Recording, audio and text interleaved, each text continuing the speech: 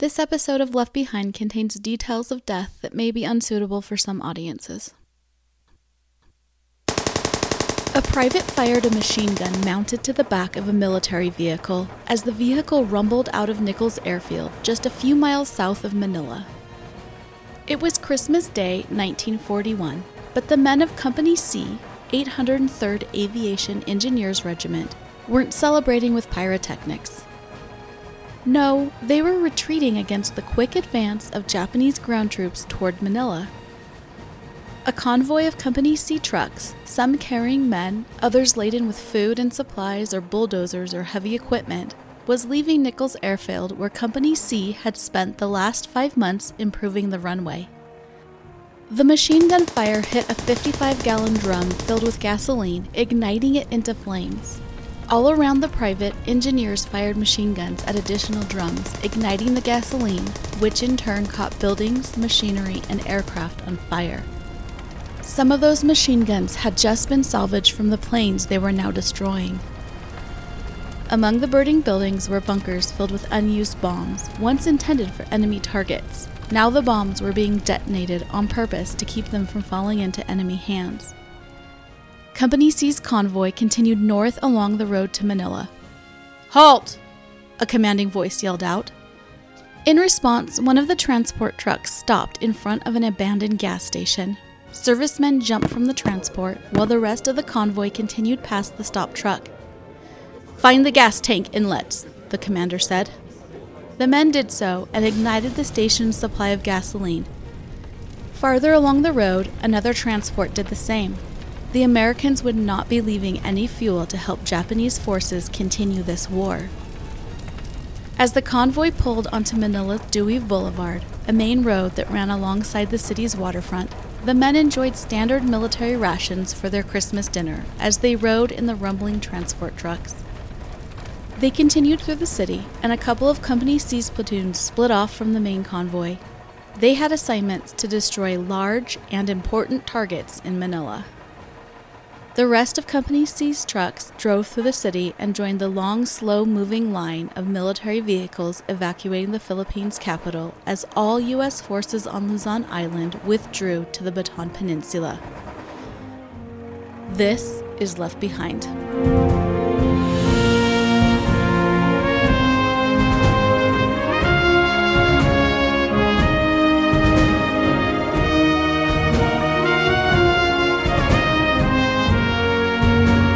Welcome to Left Behind, a podcast about the people left behind when the U.S. surrendered the Philippines in the early days of World War II.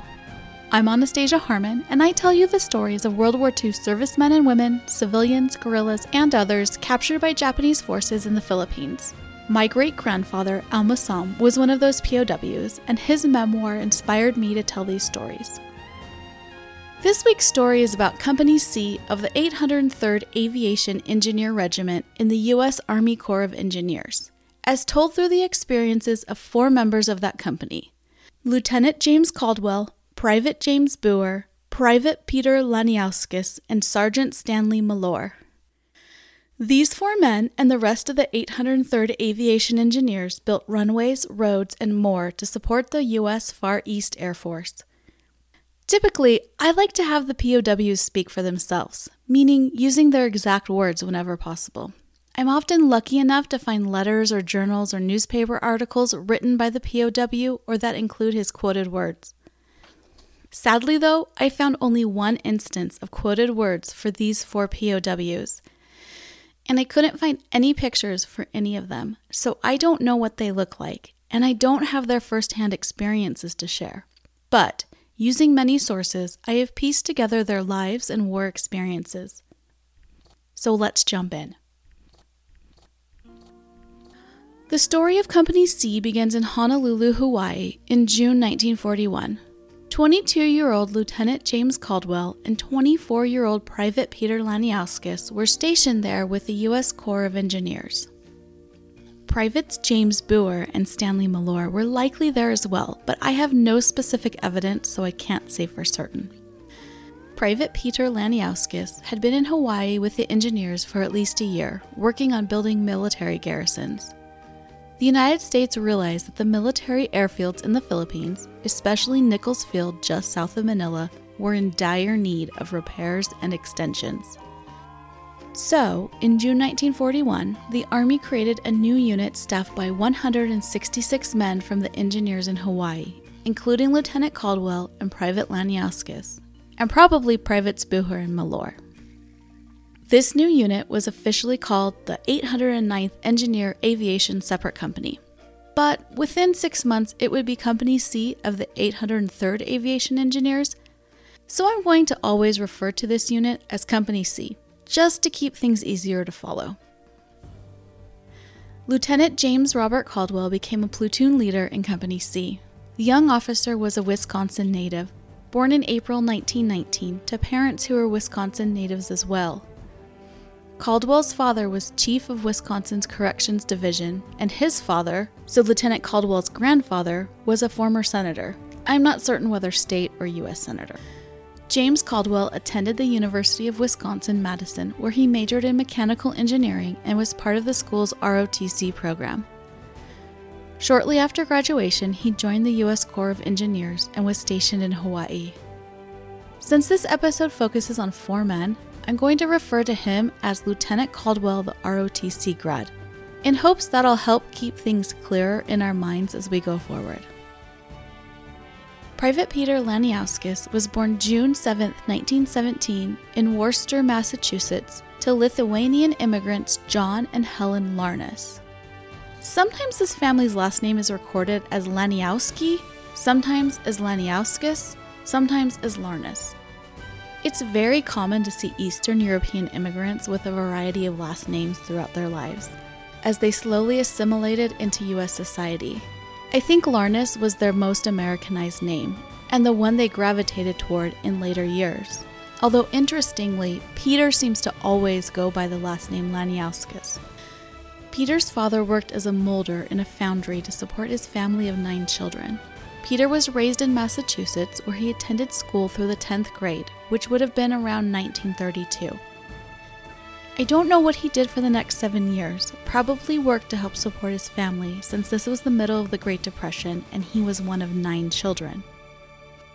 A 22-year-old Peter enlisted in the U.S. Army Corps of Engineers in October 1939 and was in Hawaii by the next April, where he would stay for more than a year before being assigned to the newly formed Company C. I'll refer to him as Private Laniauskas the Engineer, since he seems to have had the most experience as a member of the Engineer Corps. In early July 1941, the ship SS President Taft picked up Private Laniauskas, Lieutenant Caldwell, and the rest of the 166 men of Company C and took them to Manila. The enlisted men were happy, even excited to leave Hawaii. Life on the island was, as one serviceman put it, like living on a rock and expensive. Okay, I get it. Hawaii is small, and it is expensive, but still, it's Hawaii. Interesting side note. When my husband and I both worked for Ancestry.com, we spent 2 weeks in Honolulu photographing all the headstones at Punch Bowl National Cemetery. We didn't even go swimming in the ocean. Still, I loved Hawaii. Anyway, the men of Company C arrived in Manila, Philippines on July 10, 1941, where they found Caterpillar tractors, trailers, and graders, 4-ton dump trucks, rock crushers, power shovels, and more airfield building equipment waiting for them. They were sent directly to Nichols Field, about 19 kilometers or 13 miles south of Manila Harbor. As I said earlier, I believe that our 2 other privates, Buer and Malor, were in Hawaii when Company C was formed. If not, they were certainly at Nichols Field with Company C in the last half of 1941. Both of these men came from difficult, poor family circumstances. Private James P. Bucher was born in Ohio in 1920. He was the 3rd child and eldest son of 5 siblings. It seems he was raised mainly by his mother because by the time James was 9, his father was in the Columbus State Hospital. That state hospital was a public psychiatric hospital. Just a note, if you ever come across someone who is living at a, quote, state hospital in the late 1800s or early 1900s, assume it's a psychiatric hospital and then Google it to find out details. You'll be surprised at what you find. I'm not sure if James's father was living at the hospital for psychiatric reasons or for health. He died there of tuberculosis in 1930 when James was 10. Back then there was no real cure for TB, and patients were often sent to hospitals or sanatoriums to keep the diseases spread down. Coming of age in the 1930s in a fatherless home meant James had a front row seat to the devastation of the Great Depression. All the Boer children worked to support the family, and James himself completed only 3 years of high school before, I assume, he had to join the workforce to help support his mother and younger siblings. By 1940, an almost 20-year-old James worked as a cook for the Civilian Conservation Corps. The CCC was a government works program in the 1930s that provided jobs for unemployed single men ages 18 to 25, like James Boer, who struggled to find and keep work. James Boer enlisted as a private in the Army Corps of Engineers in February 1941, and I suspect he was quickly sent to Hawaii, where he was put into Company C by July 1941. I'll refer to him as Private Boer, whose father was in the state hospital. Now I know no one wants to be remembered for their parents' issues, but I think it's the easiest way to immediately identify Private Boer. Private Stanislaus Malor had a similarly difficult upbringing. I'm not completely certain how to pronounce his last name. It could be Maylor or Malor. I'm going with Malor. He was born in December 1918 in Salem, Massachusetts, to Polish immigrants. His father had died by the time he was 18 months old. His mother likely died before he was 11, because in 1930 Stanislaus was living with his uncle's family as their adopted son. His uncle worked at a shoe factory to support the family of 7 children ages 14 down to 3 years old. The 14-year-old also worked in the shoe factory. Stanislaus completed just 2 years of high school, likely leaving to help support the family financially. That was probably around 1934 or 35, in the height of the Great Depression. He worked at a CCC camp in Marshfield, Vermont, where the men, who all came from western Massachusetts, constructed roads, a pond, picnic areas, campgrounds, and a ranger cabin. By April 1940, he was working as a domestic servant in a private home in Boston. That same month, he joined the U.S. Army and, I suspect, was sent to Hawaii. I'll refer to him as Private Malor, the Vermont CCC road builder. Now I want to pause here for a moment to point out the difference between the socioeconomic status of the 3 enlisted men and the 1 officer. Officers like ROTC grad Lieutenant Caldwell had college degrees and were part of ROTC groups or went to military schools. That means their families had enough money in the 1930s for them to attend school. Joining the Army was a planned career choice. Enlisted men often came from families in a lower socioeconomic background. These enlisted men likely didn't have education beyond high school, and many times not even a full high school education. Notice that none of the 3 privates in this story finished high school. And this was especially true during the Great Depression, when so many future World War II soldiers were coming of age. Families needed their young men and women to help support them financially. And I suspect many enlisted in the U.S. Army for the money to help support their families, rather than as a career choice. Upon arriving at Nichols Field in July 1941, Company C got to work improving and expanded the Nichols Field runway. They also enjoyed the less confining life that Manila offered. A mechanic in another Air Force unit described Company C at Nichols Field. Engineers of the 809th worked, played, and drank hard. However, when war came, they became very serious. War came on December 8, 1941, mere hours after the attack on Pearl Harbor. A couple weeks before the war started, the 166 men of Company C were incorporated into the 803rd Aviation Engineer Battalion, Army Corps of Engineers. So Privates Boer, Laniauskas, and Malor, and Lieutenant Caldwell all became official members of Company C, 803rd Engineers. Company C was at Nichols Field when the war began. They experienced at least 11 Japanese air raids on the field between December 8th and December 24th, 1941. During the raids, the engineers would man machine guns and other artillery to fight off the air attacks. The bombs dropped during the attacks made huge craters in the airstrip that Company C had spent the last 5 months improving. So when the air raid was over, the Company C men returned to grading the runway and repairing the air raid damage. Some men of Company C salvaged 50 caliber machine guns from Nichols Field's damaged P-40 pursuit planes. Those 50 caliber machine guns augmented the company's cache of weapons, and they used them to fight off the air raids.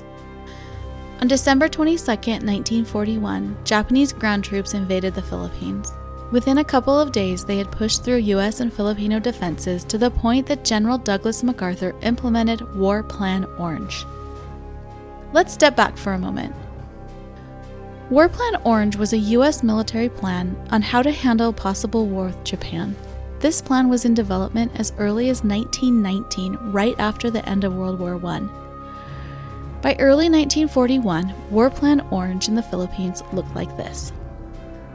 U.S. and Filipino forces in the Philippines would focus their efforts on holding Manila Bay, with the surrounding Bataan Peninsula and Greater Manila area, so that Japanese forces could not access it. U.S. and Filipino ground troops would defend against Japanese ground landings. If Japanese forces prevailed, War Plan Orange called for U.S. forces to withdraw to Bataan Peninsula and defend it to the, quote, last extremity, close quote, because the peninsula was key to controlling Manila Bay. But even in early 1941, the U.S. military knew 2 drawbacks to this plan. 1, it would take 2 years for the Pacific Fleet to fight its way across the Pacific to rescue or reinforce servicemen in the Philippines. And 2, the Army planners knew that they had only a 6-month supply of supplies, like food and ammunition and medicine. After that, without reinforcements, American forces under siege would fall. Okay, so that's a simplified version of War Plan Orange. Enter General Douglas MacArthur. MacArthur assumed command of the U.S. forces, except for the Navy, in the Philippines in July 1941. And he didn't like War Plan Orange. It was defeatist, he thought. American and Filipino forces can do better than this, he thought. We can defend the entire Philippine coastline, he thought. So in summer 1941, MacArthur created a new war plan. MacArthur's war plan called for a coastal defense strategy. U.S. and Filipino ground troops and supplies would be dispersed to beachheads where they would defend against Japanese landings. MacArthur intended to use this strategy for the entire Philippines archipelago, meaning all the Philippine islands. Now, that's some 7,000 islands, which is ambitious. But he probably meant the U.S. forces could defend the 5 main islands. That seems more reasonable. Still, Luzon, the largest island, has around 3,000 miles of coastline. By comparison, the coastline of the continental U.S. West Coast is 1,360 miles. So double that in your mind, and you've got a little less than Luzon's total coastline. MacArthur's war plan was probably an overly optimistic and overly aggressive plan. Other military officials thought it wasn't realistic, but MacArthur persuaded Washington, D.C. to approve it, and he set about increasing the number of U.S. forces on the Philippine Islands throughout the rest of 1941. Well, until the Japanese started attacking the Philippines on December 8th, that is. And then, he seems to have done little to nothing to implement his war plan, because when Japanese forces invaded Luzon on December 22nd, 2 weeks after their first airstrikes on the island, they were met only by undertrained and underarmed Filipino forces who were easily overrun. The main U.S. forces that were intended to fight back that invasion were still on their way to the coastal landing area when the Japanese landed. Insert facepalm emoji here. Well, the successful Japanese landings and invasion on December 22nd, 1941, threw off MacArthur's war plan. So he reinstated War Plan Orange, which you'll recall planned for all U.S. forces to withdraw to the Bataan Peninsula to keep control of Manila Bay. Thus, on December 24, 1941, just 2 days after the Japanese invasion army landed, MacArthur ordered all U.S. forces on Luzon to retreat to the Bataan Peninsula. That order included Lieutenant Caldwell and Privates Buer, Laniauskas, and Malor, and the rest of Company C of the 803rd Aviation Engineers. Company C loaded its heavy trucks with supplies and construction equipment and headed for Bataan. They destroyed gasoline supplies, bunkers of bombs, and other equipment they didn't want to fall into enemy hands. Lieutenant Caldwell, the ROTC grad, rode ahead of the large convoy in a military car. It's possible he was also able to stop at an officers' club along the way for a decent Christmas dinner.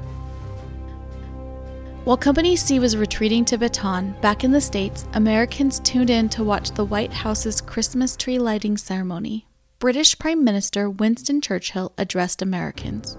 Fellow workers, fellow soldiers in the cause, this is a strange Christmas Eve. Almost the whole world is locked in deadly struggle, armed with the most terrible weapons which science can devise. The nations advance upon each other. Ill would it be for us this Christmas tide if we were not sure that no greed for the lands or wealth of any other people, no vulgar ambition, no morbid lust for material gain at the expense of others had led us to the field. Ill would it be for us if that were so. Here in the midst of war, raging and roaring over all the lands and seas, creeping nearer to our hearths and homes, here amid all these tumults, we have tonight the peace of the Spirit in each cottage home and in every generous heart.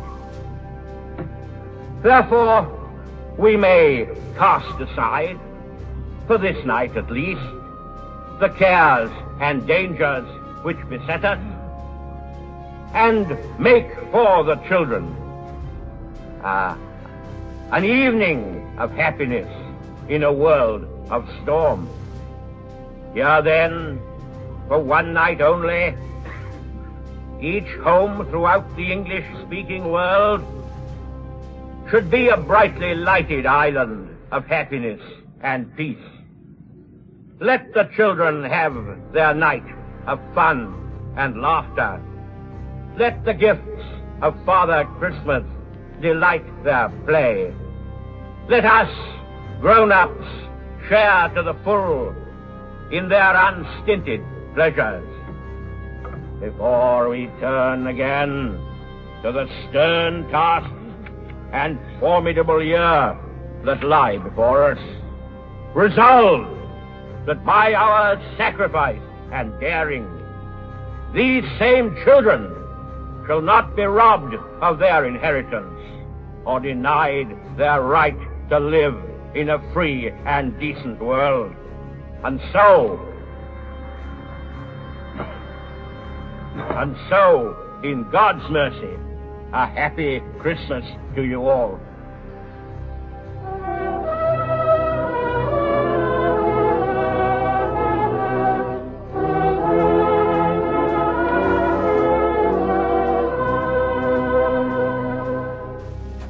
On their way through Manila, Privates Boer, Laniauskas, and Malor and the other enlisted men of Company C ate their Christmas dinner rations in their transport trucks. The convoy stopped at gas stations to blow up gasoline reserves. It was an explosive Christmas, to say the least. To retreat from Nichols Field, Company C's trucks had to go all the way around Manila Bay, which separated them from the Bataan Peninsula. Imagine Manila Bay as a teardrop shape. Nichols Field and Manila are on the right side of the fullest part of that teardrop. Bataan is on the direct opposite side of that fullest point. The bay narrows into marshes and lagoons in the north, so that would be the thin, pointy part of the teardrop. The Company C convoy had to drive about 43 miles or 70 kilometers northwest from Manila to San Fernando at the top of the teardrop. Then they turned sharply south and west to drive down about 53 miles or 85 kilometers into the Bataan Peninsula. So that would be going down toward the fullest part of the opposite side of the teardrop from Manila. Their destinations were the small Kakaban and Bataan airfields on the southeastern shore of the Bataan Peninsula. Most of Company C had left Manila by December 26th. A couple platoons of Company C men, and I'm not certain if any of our privates were part of these groups, went into Manila to destroy airstrips, large oil reserves, and other specific targets. I've put some pictures of the burning oil reserves on my website. You can find the link in the show description. The last of these Company C platoons left Manila on January 1st. These men crossed over the Columpit Bridge while another group of U.S. engineers were placing explosive charges on it. The Columpit Bridge spanned a large river along the road from Manila to the Bataan Peninsula. U.S. engineers demolished the bridge during the U.S. retreat from Manila to impede the progress of Japanese forces. But it also meant that any U.S. forces still in Manila were cut off from Bataan. The one exception was by water across the Manila Bay to Bataan, but by the last days of December 1941, there were few if any boats left in Manila to take any U.S. forces remnants to Bataan. And next week, I'm going to talk about some men who were stranded in Manila. Once on Bataan, Company C was charged with improving the small Kakaban and Bataan airfields for what remained of the almost completely destroyed U.S. Air Forces in the Philippines. They also worked to improve roads around the airfields. On January 15, 1942, Lieutenant Caldwell, the ROTC graduate, and 3 other lieutenants were inspecting repair work on Bataan Airfield. At noon, several Japanese dive bombers began bombing and strafing the field. The 4 men ran for cover. 3 of them made it out of the plane's sights, but 23-year-old Lieutenant Caldwell didn't. He was killed in action just 5 weeks into World War II and only about 18 months into his Army officer career. He had been recommended for a promotion just the day before. Lieutenant James Caldwell was buried at the west end of the Bataan Field runway. But his grave must have been unmarked or a mass grave because his remains could not be accounted for at war's end. His body was considered unrecoverable, and his name appears today on the tablets of the missing monument at the Manila American Cemetery. He was survived by his mother, father, and a younger brother, and he was one of only 2 Company C men killed during the Battle of Bataan, which lasted from January through early April 1942. A little over 3 months after withdrawing, U.S. forces on Bataan surrendered to the Japanese on April 9, 1942. The men of Company C were sick, hungry, and exhausted. Morale among the men had steadily grown worse as the months on Bataan lengthened, and it became increasingly obvious that the United States was abandoning the men on Bataan. In other words, wasn't going to send the promised and hoped-for reinforcements. You'll recall that in early 1941, U.S. military officials estimated it would take 2 years for the U.S. to get ships across the Pacific to reinforce the Philippine troops, and that forces in the Philippines probably had only 6 months of supplies. That estimate was generous. Private James Booher, whose father was in the Ohio State Hospital, was 5 foot 9 inches and weighed 140 pounds when he enlisted in the Army in February 1941. He probably lost at least 15 pounds while on Bataan. Company C had been on half rations since arriving on Bataan. That's roughly 1,850 calories per day. And that was cut in half again on March 15th, so they had around 900 calories per day. That's equivalent to about 4.5 cups of cooked white rice per day for working, fighting soldiers. They were able to supplement those rations with cashews growing in the area. But of course, cashew shells are toxic, so they had to be extremely careful when consuming. By the time of surrender, the men were basically starving. A private recalled, "We had no food at all and were hungrier than ever. We were continuing to grow weaker." A sick and emaciated Private Booher was forced, with the rest of Company C, on the nearly 70-mile Bataan Death March, which ended at Camp O'Donnell. Disease ran rampant there. Water was scarce. During May 1942, about 40 American servicemen died at Camp O'Donnell every day. 22-year-old Private James Boer was among them. He passed away on May 23, 1942. He left behind his mother and 4 siblings. He was buried with some 1,500 other U.S. servicemen in the cemetery just outside of camp. After the war, his remains were identified and reburied at the Manila American Cemetery. Approximately 27 men of Company C died on the Bataan Death March or at Camp O'Donnell. That's about 16% of the entire company. Privates Peter Laniauskas and Stanley Malore and the remaining members of Company C, now about 130 men, were transferred from Camp O'Donnell to the Cabanatuan POW camps with the rest of the American POWs in late June 1941. The Bataan survivors were all in very poor condition. In addition to exhaustion and starvation, they faced tropical diseases like malaria and beriberi. POWs died at Cabanatuan at an astonishing rate. Opened in June 1942, Cabanatuan saw its first no-death day 6 months later in December 1942. But the fact that Cabanatuan was a permanent POW camp meant that the POWs could create organization systems, including hospital wards, to try to improve the POW situations. Private Peter Laniauskas, the engineer from Massachusetts, entered the Cabanatuan Camp No. 1 hospital ward as a mental patient sometime in fall 1942. And, tragically, that would be the last place he stayed at Cabanatuan. Major Peter Pyzik, who I highlighted in episode 1, wrote in the Cabanatuan Camp Diary that Laniauskas Peter, Private, was shot to death while attempting to escape from hospital area, Camp No. 1, night of November 15th to 16th, 1942. The Cabanatuan Daily Log, which is a different record, questions the escape attempt, noting that, quote, the bullet wounds entered the man's stomach and came out the back. Escape? That last word, escape, is followed by 3 question marks, suggesting, to me at least, that if Private Laniauskas was trying to escape, why were the entry wounds in his stomach, i.e., the front of his body? The truth is, we don't know what Private Laniauskas was doing.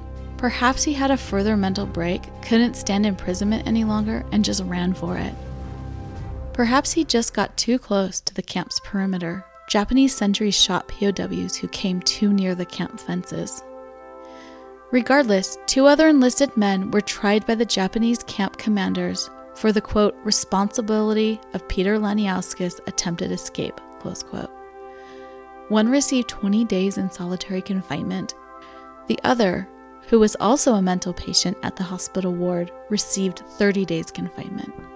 Private Laniauskas was buried in one of Cabanatuan Camp 1's mass graves. His body cannot be specifically identified after the war, and he is probably among the nearly 1,000 POWs whose bodies were reinterred at the Manila American Cemetery in graves marked unknown.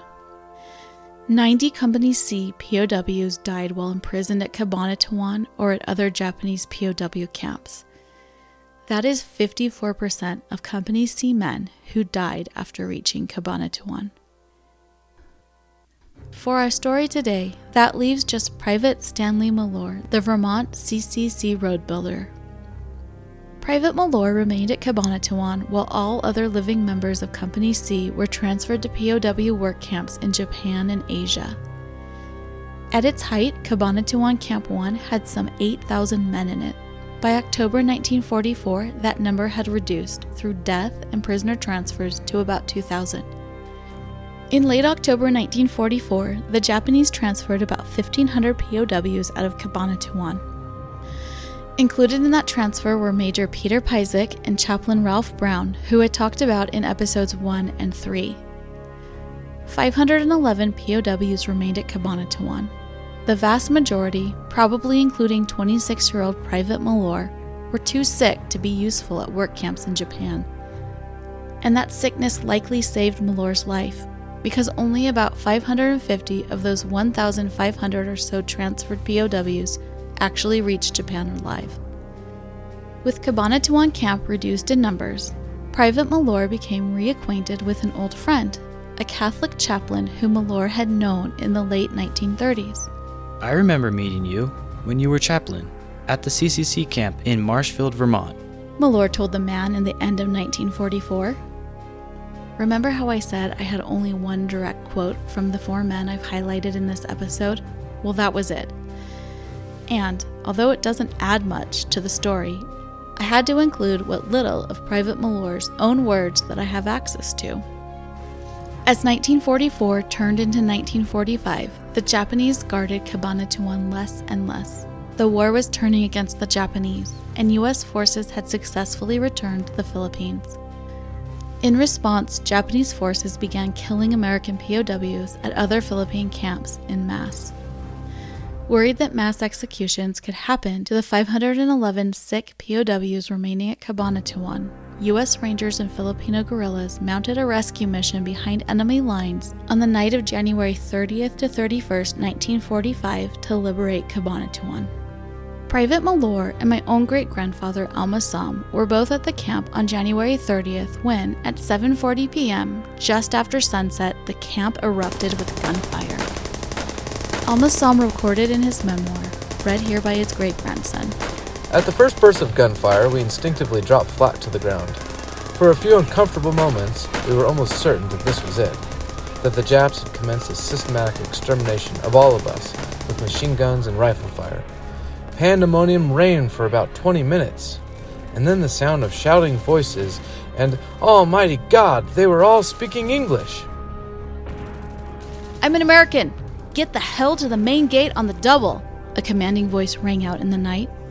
Alma Sam further recalled, Gradual realization that we were being delivered at long last by these new-bred warriors dawned within us, and we stepped snappily along, regardless of aching beriberi feet and other ailments that had beset and afflicted so many for so long. The rescued men had each lost, on average, 60 pounds during their imprisonment, some as much as 100 pounds. They marched and were carted and carried about 30 miles or 50 kilometers to safety behind American lines. When offered a ride in a cart, one POW remarked, "I made the death march from Bataan, so I can certainly make this one." Finally, after 2 years and 10 months of captivity, 26-year-old Private Stanley Mellor was no longer left behind. In the coming days, he and the rescued POWs got food, including bacon, real beds, new clothing, and medicine.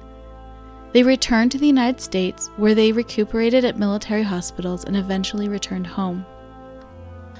Mellor was one of only 38 Company C men of the original 166 to return home after the war.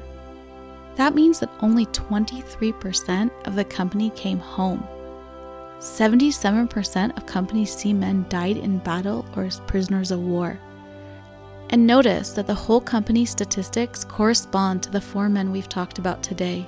Only one of the 4 made it home. Stanley Mellor returned to his uncle's household in Salem, Massachusetts, and was honorably discharged from the U.S. Army in March 1946. In the early 1950s, he married Eileen Croasman, a divorcee with 1 daughter. They settled in Beverly, Massachusetts, and together had 2 children. By 1965, Stanley Mellor owned his own donut store, aptly named Stan's Donut Shop. He died of natural causes on November 28, 1980. He was almost 62 years old and was buried in the Salem, Massachusetts cemetery. Way back in December 1941, Private Mellor and the rest of Company C escaped Manila and the invading Japanese army, only to be trapped and left behind on Bataan. Some U.S. servicemen, however, never escaped from Manila. They were left behind enemy lines way before American forces ever surrendered. More on that next week. This is Left Behind.